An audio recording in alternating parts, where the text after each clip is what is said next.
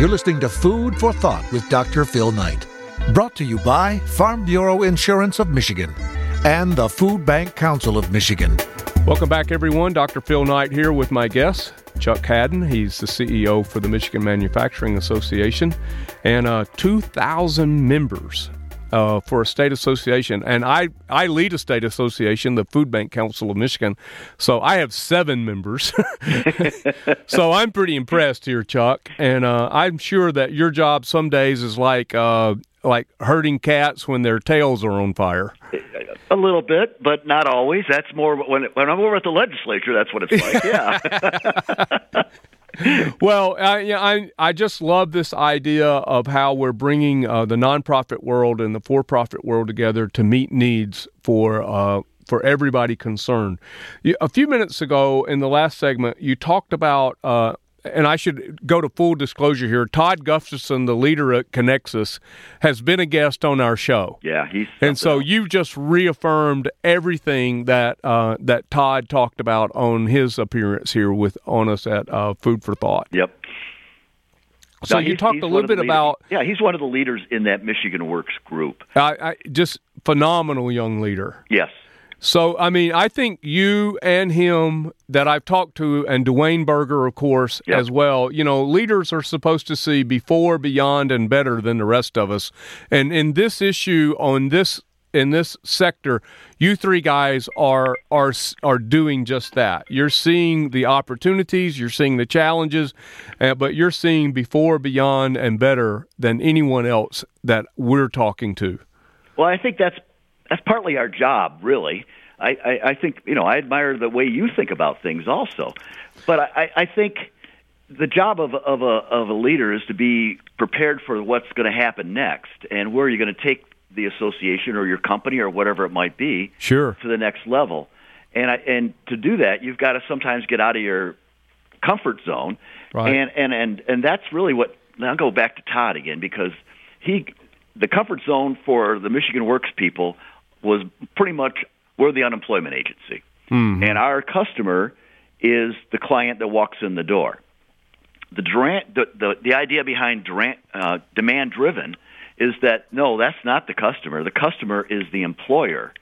And you want to please the employer so you can fill more of those jobs.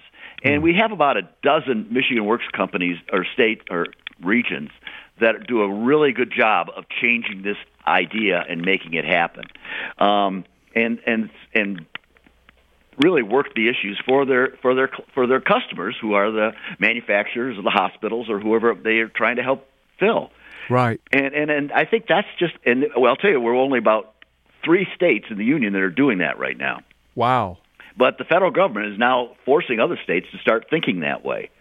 And we're kind of one of the leaders that are doing it, and I'm very proud of what Luann Dunsford has done with Michigan Works to make sure we stay a leader in that area. Well, Luann she's a tremendous leader, and we've got to have her on this show to talk about employment and workforce development, and how do we help people take the next step. And of course, from our perspective, Chuck, we think if there's a family, individuals that are living under the toxic stress of food insecurity, yep. where they just don't have enough and are worried about it, particularly at the end of the month when they're having to make trade-offs between more fixed cost yep. versus more flexible cost. We know that food is considered flexible, and so they'll tend to take what money they do have for food and go and try to stretch that as far as they can. Well, unfortunately, they're going to buy food that's less healthy, yep. and that creates down the road problems, particularly in healthcare, that is far more costly to deal with and address then than what it is now to help people just become food secure. Oh, absolutely. If you don't get fresh food, an apple or something, you start losing. You don't get that vitamin C, and if you're just buying bread, you're not doing your teeth any favors. So right. You got to find a way to help make that all work. And quite frankly, I'm very proud of my manufacturer because they offer the best benefits around. But at the same time, if we don't control our health care costs, we got to find a way to get that under control. And I think this is one of the ways we can help do that. Absolutely. Well, I think I got to go back for just a minute because I had a thought a little bit ago and I wrote it down. Here's an amazing leadership point for me with the manufacturing members that are a part of your association. I run into a lot of people that will say, well, yeah, I want to help someone, but they're not as willing to help people where they're at. Yep. You got to help people where they're at, not where you wish they were. Yep. Well, we all wish that people weren't struggling with food insecurity and some of these other issues that come as a package deal when you are food insecure. Yeah. But the bottom line is the manufacturers have defined reality, said this is our workforce, these are the issues they're dealing with, and if we're going to have a workforce, we're going to have to help them deal with that.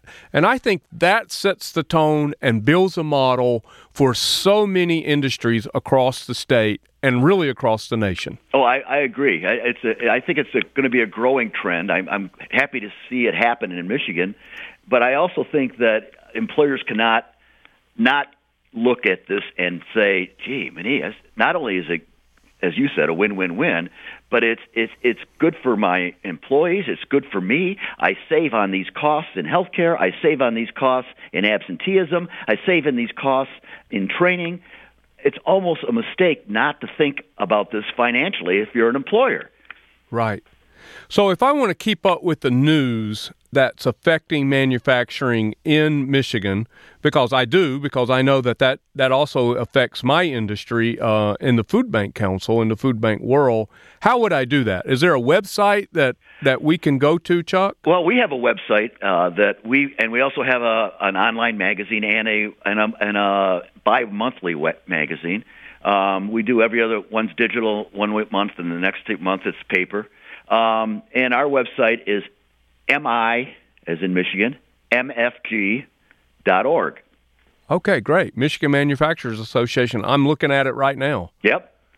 And it's a brand new website. It's also it's brand new because we finally got it to go mobile also, so you can see it on your phone. You do whatever you want. Very good. But it's an exciting time, I think, to be manufacturers in Michigan because of the challenges and because of the innovation that's just happening out there. It's just that's what's driving so much of this success here in Michigan and that innovation can come in many forms. And one of those forms might be HR and treating your employees the way that they, is going to be useful for you to be treating them, not Absolutely. Just treating them as chattel.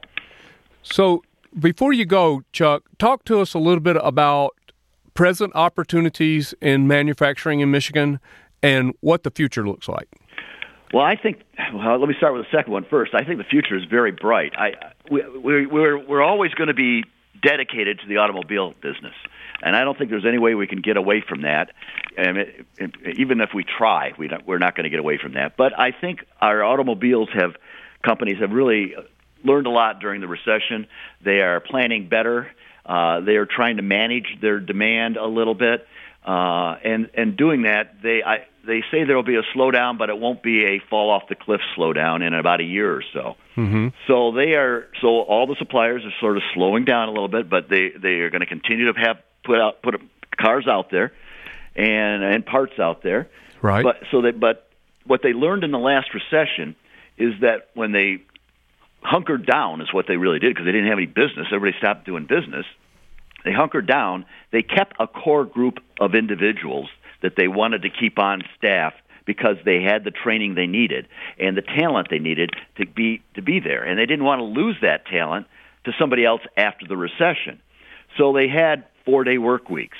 They had Christmas, New Year's off. They did everything they could during that time to make it easy, but kept them, a core group of people, employed. That is so different than what's happened in the past recessions where they would let them all go, say, come back and we'll hire you back. They were afraid of losing that talent, and that talent is what changed everything. And so I think now people want to keep that talent. How do you keep that talent? You've got to keep that talent happy. How do you keep that talent happy? It goes beyond wages. It goes beyond benefits. Those are pretty much standard across the board. To do that, I think you got to get to the personal level. You got to help them help themselves sometimes. That's excellent. I'm looking at your website right now, Chuck, and 150,000+ manufacturing jobs since 2009 here in Michigan. Yeah. Yeah, and we're leading the nation in that right now. So I think our future is bright. I know it's going to slow a little bit, but I think we've learned a lot of good lessons since 08, 09. And, you know, I don't know if I ever told you this story, Phil, but I was lucky enough to start over as CEO of the organization in September 15th of 08, which was the same day Freddie and Fannie went bankrupt. Wow. And so I had two companies, two of my largest members, go bankrupt on me, and I'm wondering, oh my God, what's going to happen here? Right. But it was a scary time, but we came out of it, and now we're growing again, and I think we're coming up with great ideas that we can help our members succeed in their business. Well, and I love the fact that through that recession, you just described that we've learned lessons. We know how to do this so that we're not dropping people off the cliff anymore when there is a downturn. No, and I think that goes through all the way through it. And also what they did is they diversified. They didn't just go with one client, one automaker or whatever. They diversified into, okay, if I'm making this for a car, can I make it for a tractor? Mm-hmm. Or I'm making belts, so can I make another type of belt? Or, you know, can I be out of this sector but in the sector in Germany or in Tokyo? It's my goal when I leave here that Michigan, Southeast Michigan, I would say to Grand Rapids, to Chicago, to Indianapolis, to Pittsburgh becomes one of the key manufacturing centers of the world. And I see that happening. There's only going to be so many of those, and I see so many of the outside companies coming in and putting down roots here because they want to be where the autonomous vehicle is going to be. They want to be in that next wave. They want to be part of that. And that's happening here in Michigan. Chuck Haddon, CEO for the Michigan Manufacturing Association, one of the partners with the Food Bank Council of Michigan and Michigan Works, and I think it's a great illustration about how nonprofit, for-profit, and then state government working together to meet the needs of our citizens, our employees, and the folks, our neighbors.